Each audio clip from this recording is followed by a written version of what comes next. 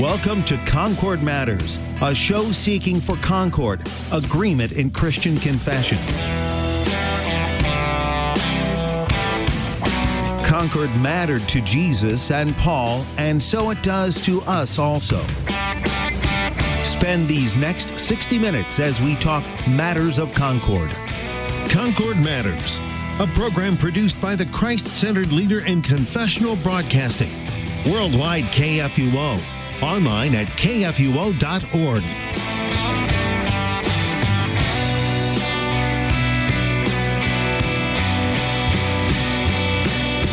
Good afternoon, and welcome to another edition of Concord Matters, where we seek to be of one mind according to the word of our Lord Jesus Christ, re-spoken, re-confessed, same said, echoed again, that we might all again stand firm in the evil day, knowing what we believe and why we believe it. I'm your host on this Tuesday, Pastor Jonathan Fisk, chatting with Pastor Peter Ill, the angelic one of Trinity Lutheran Church in Millstadt, Illinois, Pastor Sean Smith, the unanswerable one of St. Paul's, Wine Hill, Emmanuel, West Point, Illinois, and Mr. Peter Slayton, subtle beyond all imagination, social media manager of the Lutheran Church Missouri Synod. Did I say I'm Pastor Jonathan Fisk? I guess it doesn't matter that much. I work here at KFUO. Hello. And we're ready to dig into a bit more of the Apology of the Augsburg Confession, Article 4, picking up somewhere around, I just had it, paragraph 148, continuing to revolve around this most important of doctrines, the article on justification by grace through faith, something which, at least so far as Melanchthon is concerned, you can't say often enough in order for it to drive the point home. And this is maybe the most important thing to reemphasize as we dig in. Even if you think you got this thing down intellectually, it isn't something you're going to remember in the morning just by virtue of your flesh. You're going to need to be reminded of this sometime on a regular basis, daily preferably, but at the very least, this is kind of why you go to church, is to hear it again. Yeah? Thoughts before we dig into 148, guys? I was going to say the comment about understanding it intellectually. As I was reading through the passage today, there are several points where I'm like, I don't know if I understand this.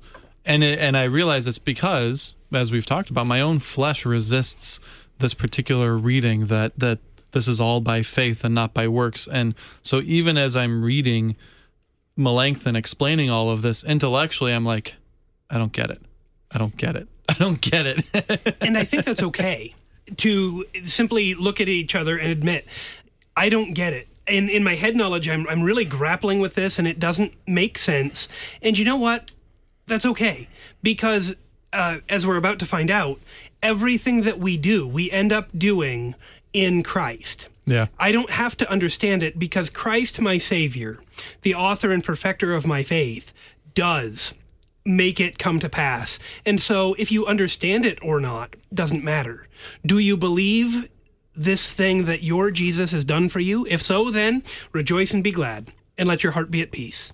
Yeah. That's part of the struggle, because I want to understand it, thinking that in understanding it, I will be, I don't know if saved isn't the right word exactly, but there is that temptation that I need to understand this in order for it to be effectual in my life. If I can throw this out there, the particular temptation of having true doctrine, like once you have it, that then gets thrown at your flesh, is precisely that, to come to believe that an intellectual assent to it on a more perfect level will somehow guarantee your perseverance of the saints, right? That so somehow it's by knowing it that I won't ever fall away.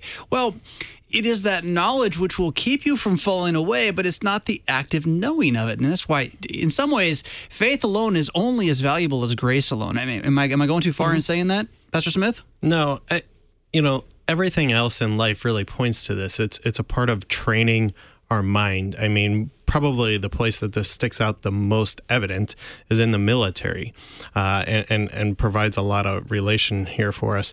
You go through a lot of effort to train your mind so that when all hell breaks loose, somewhat literally, in war, that your mind is in the right frame of mind to engage the battle and not get freaked out by what's going on. And this is really quite a goal of this intellectual ascent, this studying again and again, because you do grow in understanding the more you do it. I mean, I'm dabbling in winemaking. I'm really just beginning, and I'm kind of overwhelmed as I'm reading books on it and things like that. And I'm like, wow, I'm never going to get this.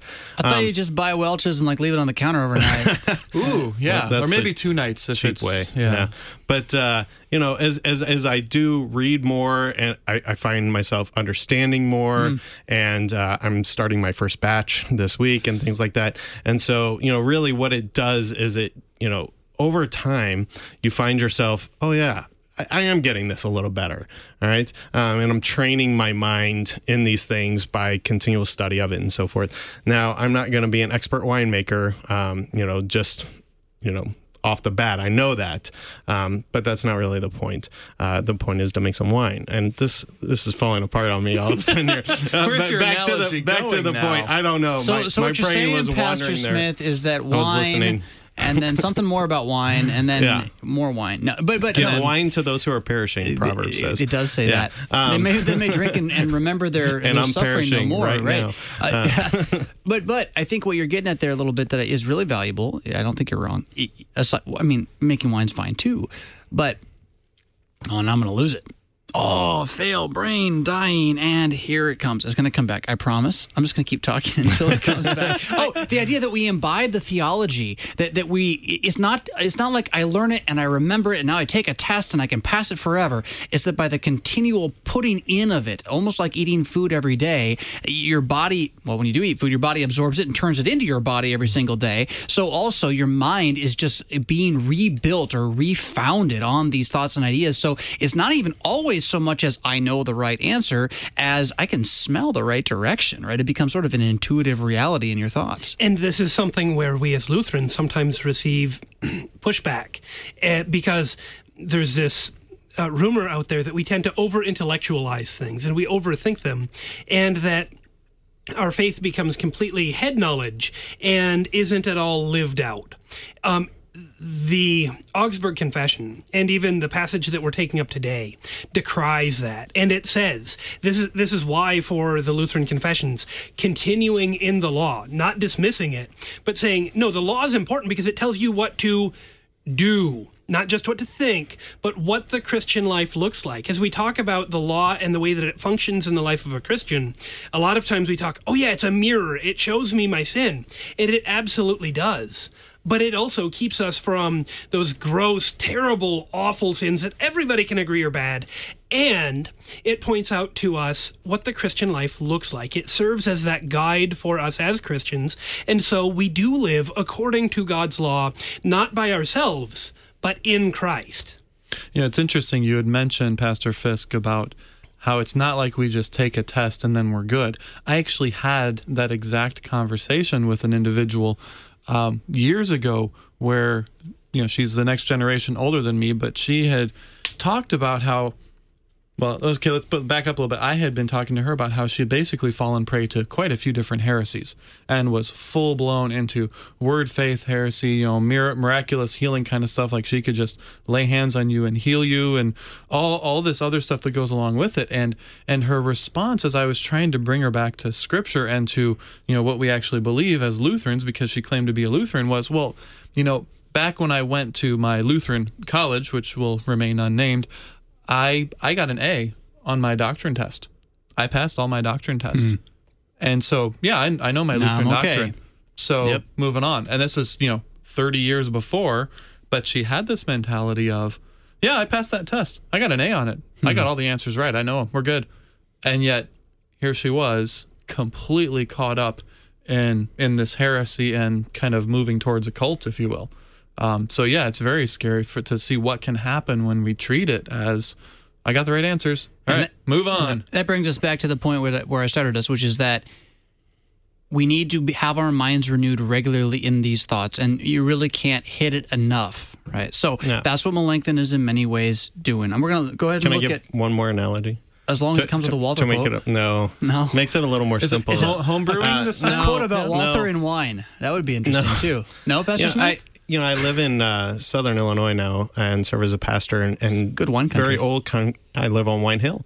That's why I'm making wine. Yeah. So the very old parishes with some of my older members that actually learned German in the one-room schoolhouse that we have in their early days. And inevitably, in their older age now, not many of them can really do their German much anymore. You know why?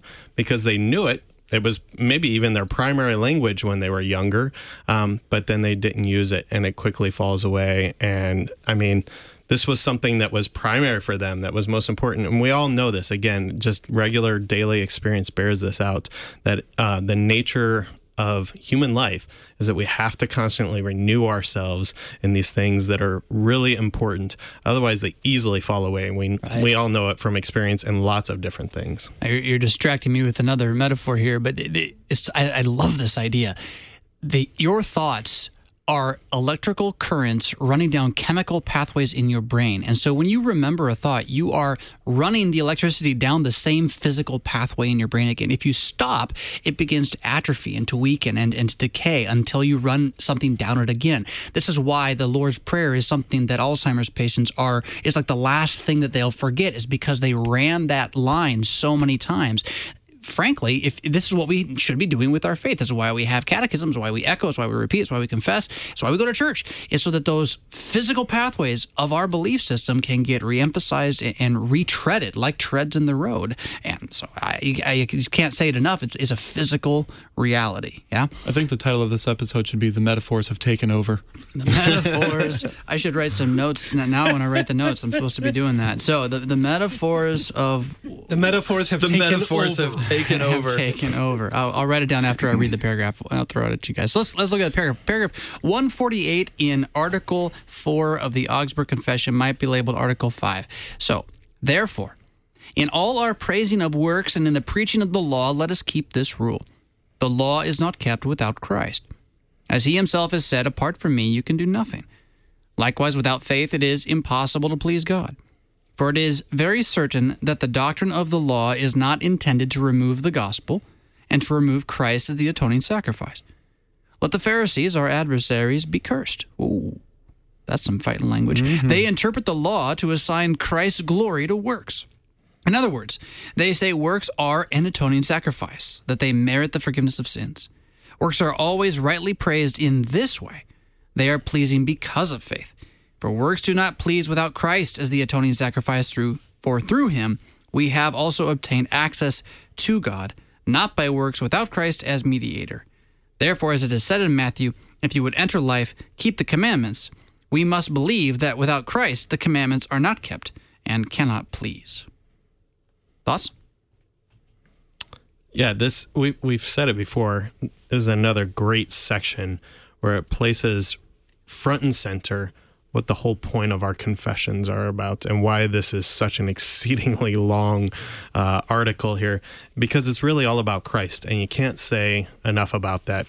Christ is the Lamb of God who died for us to make us right with God our Heavenly Father. That's what faith consists of. That's what the content of Bible is all about, and that's what the content of our Christian confessions is all about and has been ever since the Nicene Creed and the other creeds. To keep Christ front and center, how we are made right with God, is the content of all of this. And the law is there, placed by God into the creation of the world, but it's not going to save us, not a single time. God does not care what those who are not his children do. I was dancing around. You could tell the hesitation in my voice. Yeah. You're looking at me funny. I want to use another metaphor, but the metaphors have taken over. So go ahead. We're doing it. Yeah, I mean, Pastor Fish, you have children, right? I do. And they may do some things that I may benefit from in society. Mm-hmm. And while I may be somewhat thankful of that for societal benefit, they're not my children, so I don't care about it. It's not going to make them any more my children. And that's what this is really saying, too.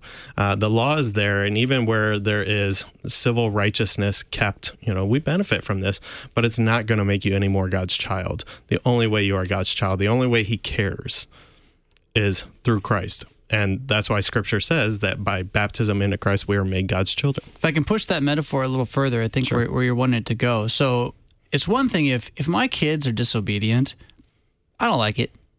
I get upset. I have to deal with it.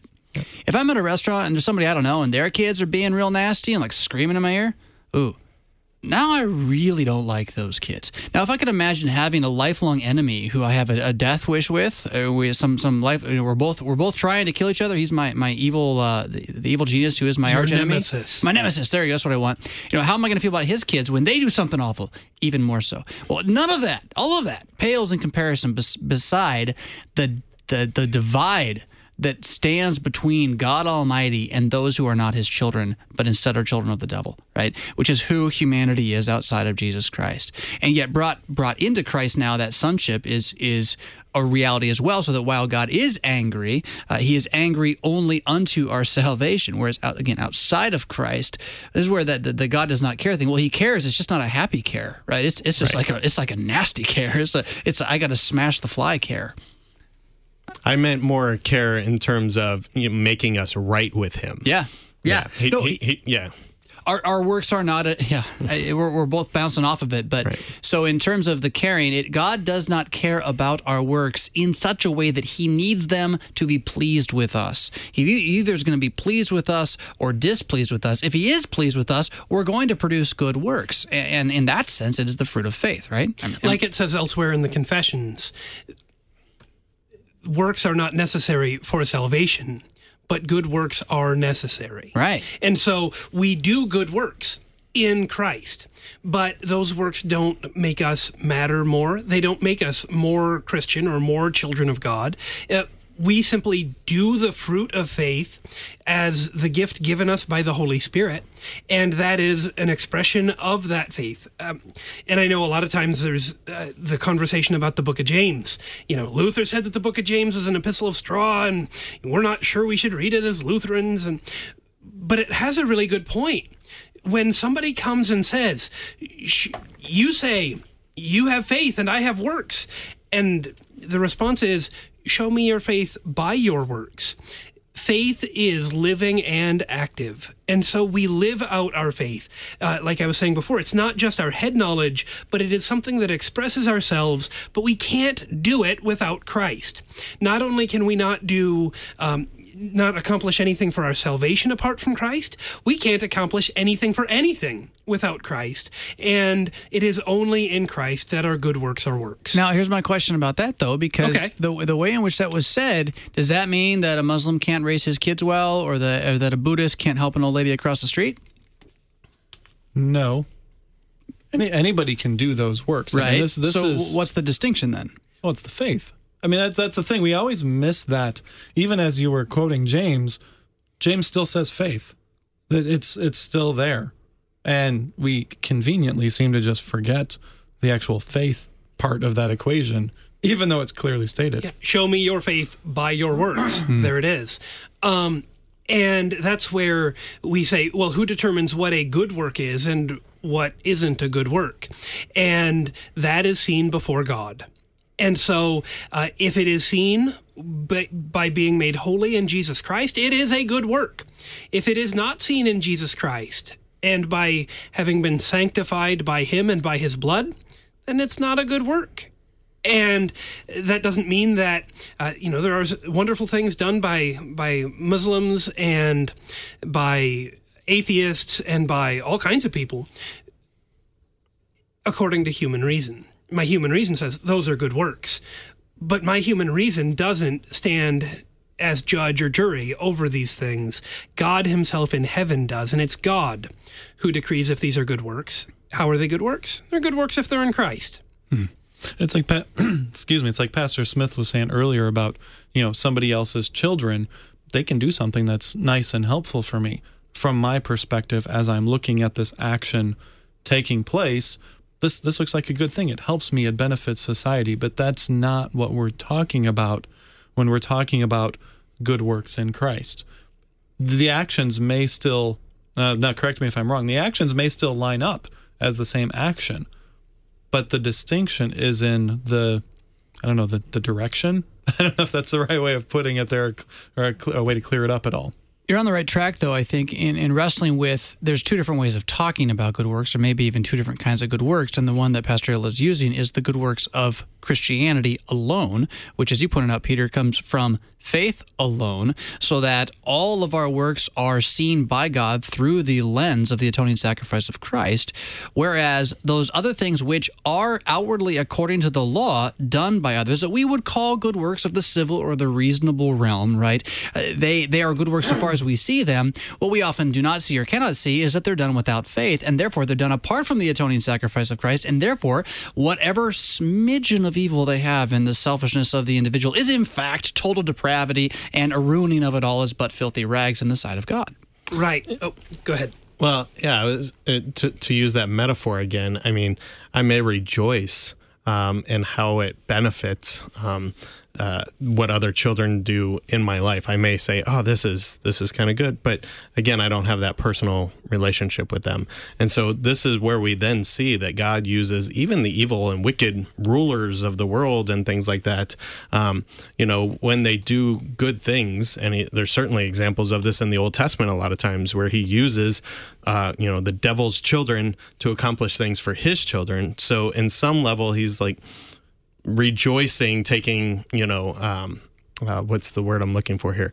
He's taking advantage of the good civil works that they are doing for the sake of his children, but they don't benefit them anything. They're not God's children.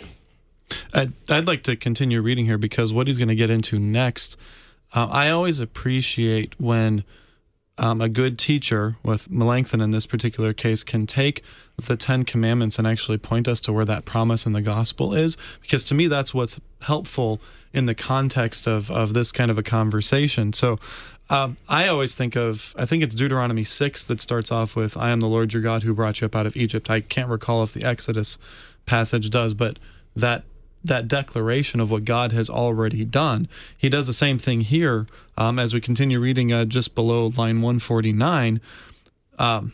So in the Decalogue itself, in the first commandment, the most liberal promise of the law is added. By showing steadfast love to thousands of those who love me and keep my commandments.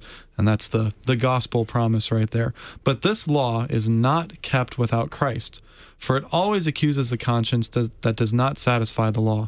Therefore the conscience flies in terror from the law's judgment and punishment, for the law works anger. A person keeps the law when he hears that for Christ's sake God is reconciled to us, even though we cannot satisfy the law. When Christ is apprehended as mediator through this faith, the heart finds rest and begins to love God and to keep the law. It knows that now, because of Christ as mediator, it is pleasing to God, even though the incomplete fulfilling of the law is far from perfection and is very impure. We must conclude this about the preaching of repentance. For although the scholastics have said nothing at all about faith in the doctrine of repentance, yet we think that none of our adversaries is so mad as to deny that absolution is a voice of the gospel, and absolution ought to be received through faith, in order that it may comfort the terrified conscience. It reminds me an awful lot of the rite of individual confession and absolution that I get to use from time to time, where the last question before the absolution is, do you believe that the forgiveness that I speak is Christ's forgiveness? If you don't believe that this is the voice of God coming through my mouth, and that this is God's forgiveness, which has been done for you in heaven already, then why bother? But all of the opponents of the Augsburg Confession, they get it, that the absolution is that promise. And they recognize that as the gospel, but they still want to add a little something. In the medieval practice of confession and absolution in the Roman Catholic Church, they would assign these penance things that you need to do. And they'd have a manual that the priest would sit there with, and for such a sin, such a penance would be given so that you would be able to work off that particular sin. Oh, you told a lie. You spoke back to your parents. Then you need to say so many prayers or confess the creed or do this good work, quote unquote. But if these things are done without faith, if these things are done only so that you get out of jail free, more or less, then it's not a good work before God. There's the sentence right in the middle here that, as I was reading it before and as I read it just now, it almost gives, I kind of had like an internal sigh of relief, if you will. And it's the one where it says, when Christ is apprehended as mediator through this faith, the heart finds rest and begins to love God and to keep the law. And I talked about at the beginning how there's having that struggle of the intellectually wanting to understand it. And it's phrases like this, when I read this, it's like, oh, I get that, but more importantly than an intellectual understanding, I believe that. And as I read it and as I hear it, there's the gospel I'm looking for. It helps me with my intellectual struggle trying to understand it, but it also just gives me that comfort that I need, that it is about Christ and it's through faith that this happens, and my heart finds rest, and it's wonderful. Nothing comforts like a promise, and that's a fact no matter where, but especially when that promise is from the Almighty God. Concord Matters, coming right back.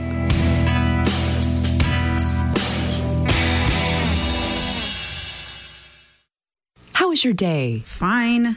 Did you learn anything new? No. Anything I should know? No. Is everything okay? Yeah. Sometimes it can be hard to connect with teens.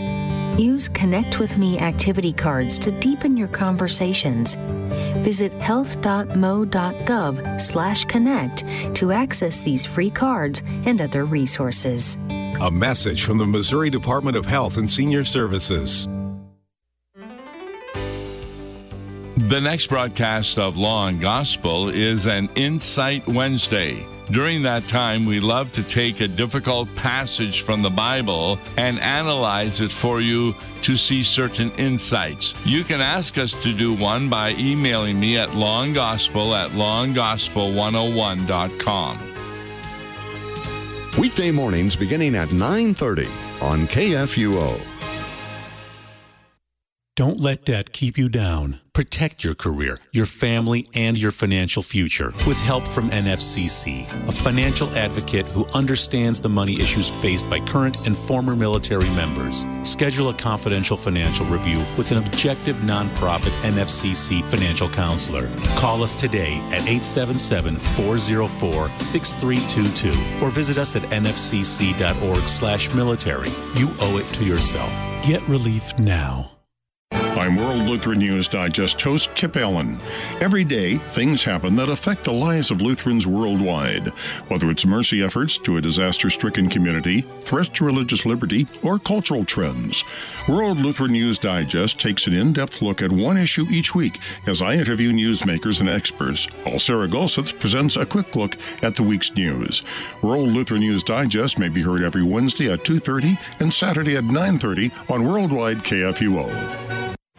Thanks to Johannes Gutenberg, today's high-speed commercial printing presses can produce up to 15,000 sheets an hour. His inventing of metal movable type in 1450 has accurately been called an invention that changed the world. And the first major book he printed was the Bible. It's estimated there were about 30,000 books in all of Europe before Gutenberg's press. Less than 50 years later, there were as many as 12 million books. And the book that was printed was often the Bible. As people became more interested in studying the Bible, Bibles were printed not only in Latin, but in German, French, and even ancient Greek. Many believe that without the Gutenberg press, the Protestant Reformation of the 16th century might not have been possible. Engage with the Bible. Experience the book that shapes history. Brought to you by Museum of the Bible.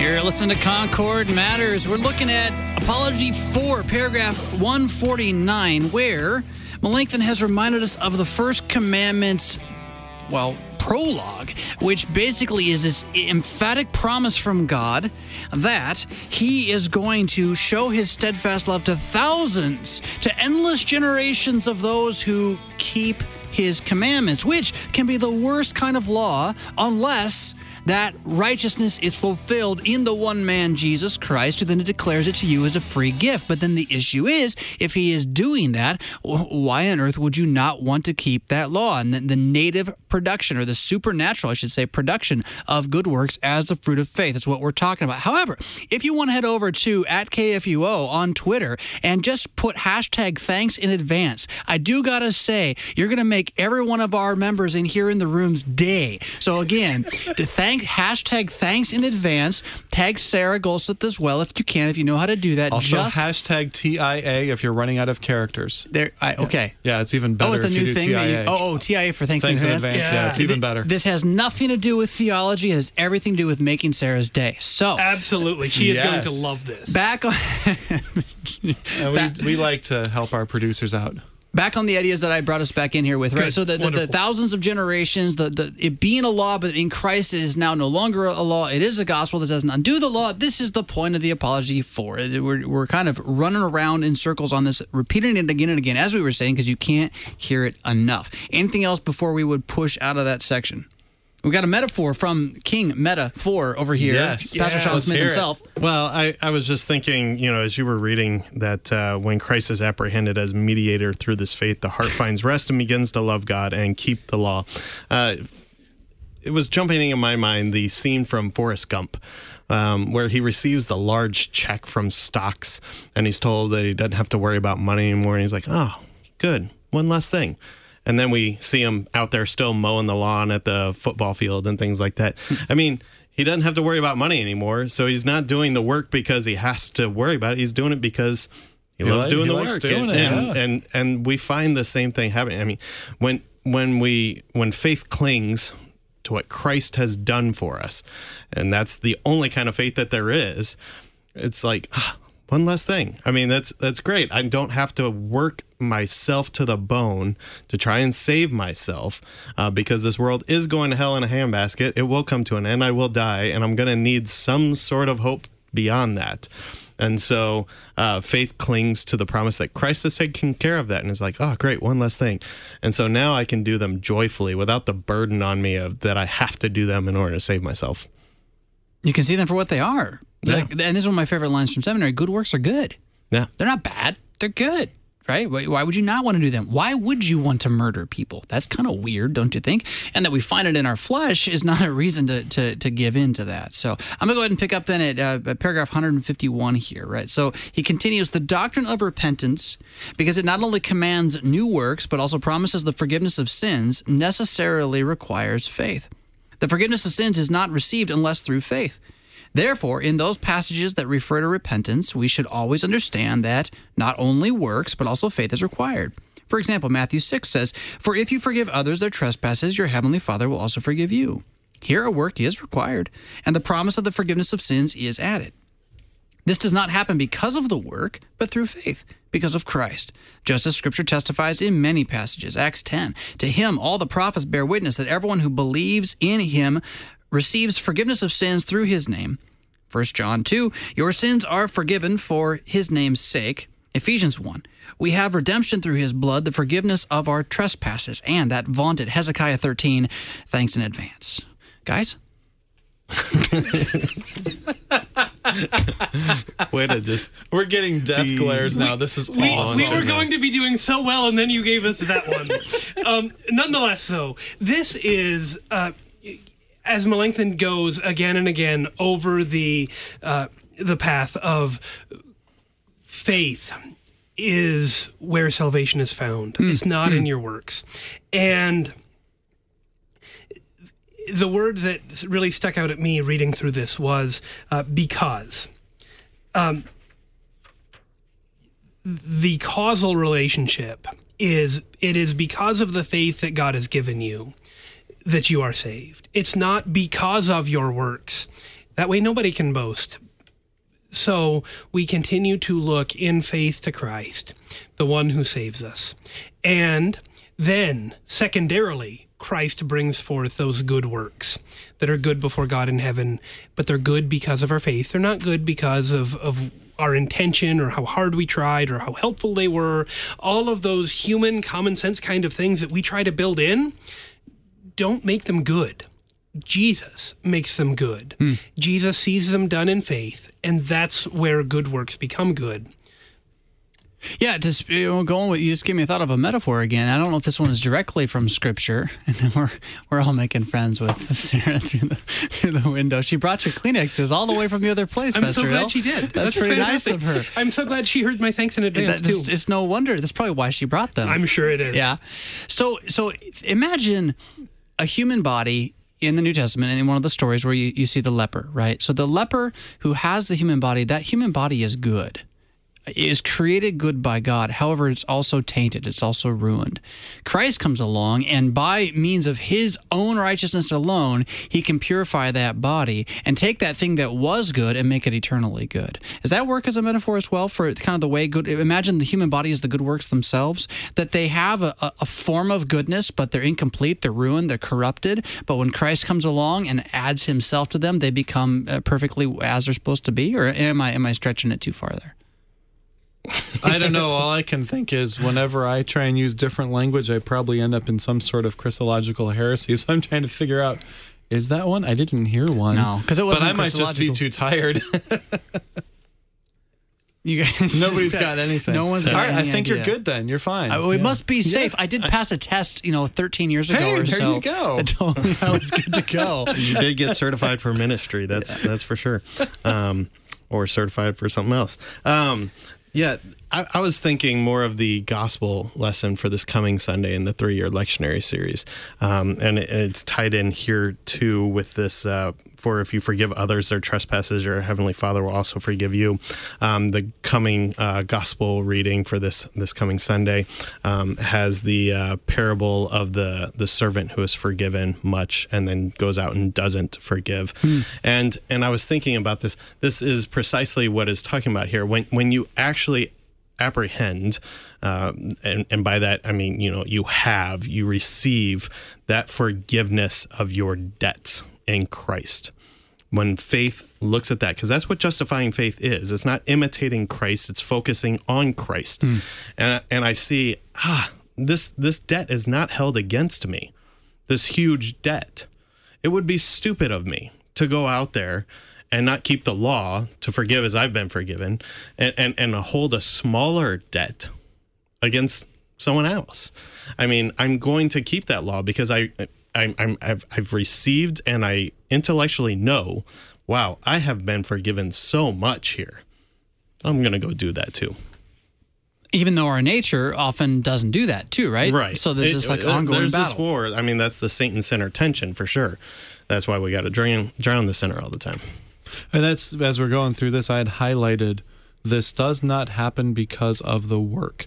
And I had the thought again, okay, how many times do we have to harp on this? How many times do we have to keep talking about this? And then I remembered, oh, wait, at the very beginning of this episode, I was talking about how I'm having a hard time intellectually grasping this. And it just kind of, we have to keep running in this circle because this is our sinful nature. It keeps dragging us right back down. I'm not going to pretend like, and we've talked about this off the air, and I'm not going to hide from it, that we're kind of looking forward to getting on to some of the other articles, sure. right? We're looking forward to, Yeah. because we want to talk about some more things. And in one sense, that's good because they're articles of faith. In the other sense, though, it betrays like how much the flesh can't wait to get past Christ. But the other one thing, thankfully, the other things are going to be about Christ. Yeah, at least the rest does too. Yeah. But there is this like dissatisfaction with just talking about Jesus. Right? There's my sinful pride wants to say, yeah, I got that already. Let's keep going. And my sinful flesh needs to continually be crucified, drowned, buried, because I need to continue to hear about the goodness of Jesus, my Savior. And as we get on into those other articles in the Apology of the Augsburg Confession, we're going to talk about baptism and absolution and the Lord's Supper and how God sends pastors for the forgiveness of sins. Actually, we're going to talk about that on the next page. Okay, well, if let's we talk keep about reading, it on the we next can page actually then. get to that now. All right. Well, then let's do that, and we'll pick up with paragraph 153. What need is there to recite testimonies? This is the very voice unique to the gospel, namely, that for Christ's sake, and not for the sake of our words, we obtain the forgiveness of sins through faith.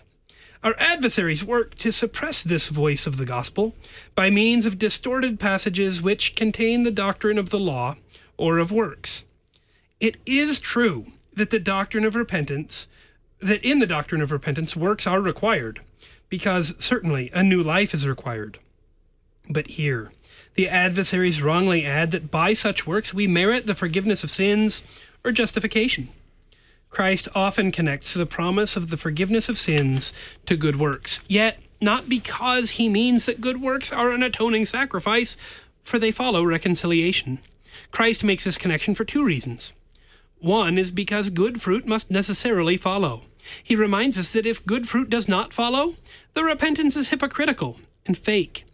The other reason is that we have need of outward signs of so great a promise. A conscience full of fear has need of much consolation. Baptism and the Lord's Supper are signs that continually remind, cheer, and encourage despairing minds to believe more firmly that their sins are forgiven.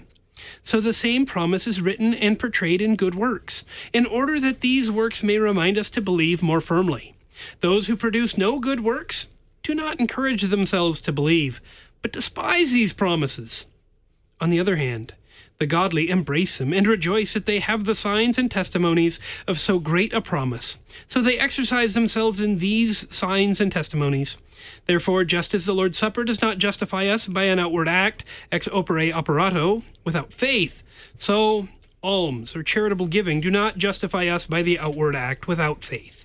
Now, I think it's really important that we do distinguish, though, between the supper, baptism, and works. I don't think he's trying to say that they're all the same thing or that they point in the same way. So I'm curious to hear your guys' thoughts on that. But I also want to point out how disappointed Pastor Smith was as you started reading there, Pastor Ill, because apparently he's not gotten to read on the show yet. And Peter, you both continually just are so wonderful to jump in, but it's kind of pushing Pastor Smith to the side. We like to be helpful. Well, so I'm going to go ahead and thank you both in advance for letting Pastor Smith read next. So I'm going to pull it back right away. Back to baptism and the supper as compared to works. How are works a sign of faith, but in which baptism and the supper are also signs of faith, but not with confusing the two things? Well, I think they answer the question right here. He says we need these outward signs of the promise. We have what we've focused on a lot as we've been going over this article is the words that are spoken, that promise delivered to us in words. Words of the absolution, we've talked about that just a couple sentences ago, but now we have these words, this promise in a very physical sense. I mean, correct me if I'm wrong on this, but I think this is part of God knowing that we as sinful human creatures, we need these additional assurances. And so something physical, the water has touched me with the word being attached to it, where I can eat the bread and the wine, God's body and his blood for the forgiveness of my sins. I often use the phrase, I know what forgiveness tastes like. I know what it sounds like. I've heard it. I know what it tastes like. I know what it feels like. And I think, and I don't know if I'm going too far with this, but I think that's why we need these outward signs. This is coming to us. It's being done to us in the same way that these words spoken reach our ears. We have these other means that God adds to us because he knows how weak we are. A colleague of mine used the phrase, the heard word, the tasty word, the wet word. And that's exactly what it is. Yeah. And with the language here in the Book of Concord, I do want to be careful because it talks about these things as signs. And I want to make sure that everybody understands these are not mere symbols. These are not reminders in a pure, disconnected sense. Here, Christ has put his presence. He has put his body and his blood into bread and wine. Here he puts himself into the water, and these things convey exactly what they say. This is his body and his blood for the forgiveness of sins. This is the washing of regeneration and renewal that we receive by the power of the Holy Spirit. And so it's not just a sign, but it is the word of God received with a sure and certain hope. Yeah, when you go, to get treatment for a physical ailment, right? You need to know where to go, a locale to get something physical to treat that ailment, whether it be medication, physical therapy, whatever it may be, right? And that's what it means by signs here. It's directing us to where we go to receive that healing of the spiritual nature of our sin problem found in Christ, and Christ has been very gracious. God has been very gracious to give us these physical things because we are physical people. He created us in the body. We worship him in the body. We receive his gifts in the body. And these signs indeed work forgiveness, life, and salvation, as the Catechism teaches us to confess. So I'm totally in agreement with all of that. Where the place that it gets like tricky though, right, is when he then says, so the same promise is written and portrayed in good works. So it sounds like on the surface, I don't believe it is. I believe I haven't answered this, but I want you guys to have a shot at it too. It sounds like, though, that he's saying in the same way that you look to baptism and the supper as a place to trust, as a place to learn, to believe, so also your good works are a sign that you're saved, and so you need to look to them. And it's like it's a gray line there a little bit, right? Well, it's the same thing. It's the same answer we have with the good works. None of this is without faith. That always remains. Baptism without faith, i.e. the Word, God's Word with the water, it's just water. The Lord's Supper without faith, without his Word added to it, that word of promise, well, it is just bread and it is just wine. It's interesting as we're talking through this. Actually, I want to jump in on that thought right there, because that's not... I think I know what you mean, but just on the mere words, that's not actually what goes on, because if we take 1 Corinthians 11 seriously, right, it actually is, by God's promise, his very body and blood, whether we use it rightly or not. And if we use it wrongly, it's to our harm. This ties into the good works, right? That, if we do good works apart from faith, they're actually damning to us. Yeah, and good point. They make us sicker. Well, what I was going to say is that we have the same problem with the sacraments as we do with the promise itself. The adversaries, we've been talking all about how they forget faith and focus on the works. We have the same problem in American evangelicalism, where you take away the faith and you make the sacraments simply a work. I don't know, as if you guys jump in on this, is this pretty much the exact same thing happening here? Because what you see is, well, no, these are ordinances. That's usually the word that is used. These are things we do in order to obey God as actual works. And that's one of the biggest struggles for somebody who is first encountering the biblical doctrine of baptism, is like, no, baptism is a work that I do for God. How can that save me? I mean, we're essentially having the same conversation, but on the other side. Well, in the same way that apart from faith, the sacraments are damning to me, right? Can be for my condemnation, right?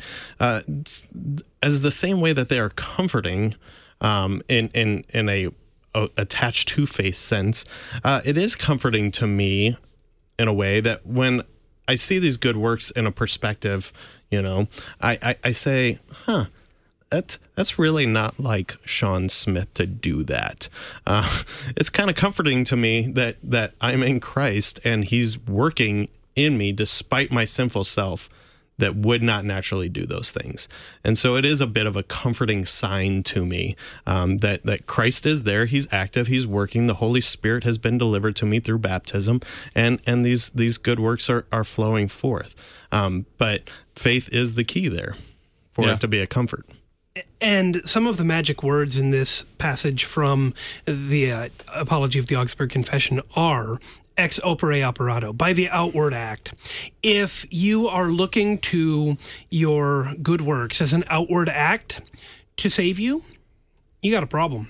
If you are looking just by virtue of the fact that you're baptized and not by virtue of faith that you'll be saved, you've got problems. If you're looking to the action of the Lord's Supper, or the action of receiving the absolution, or the action of going to church, if you're looking to these actions and you have not faith, you're in deep, deep trouble.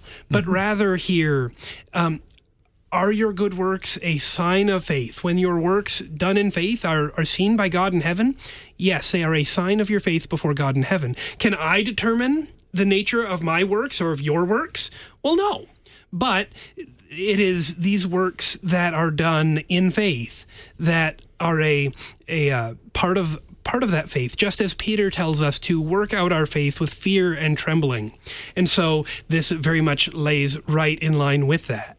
And so we carry on.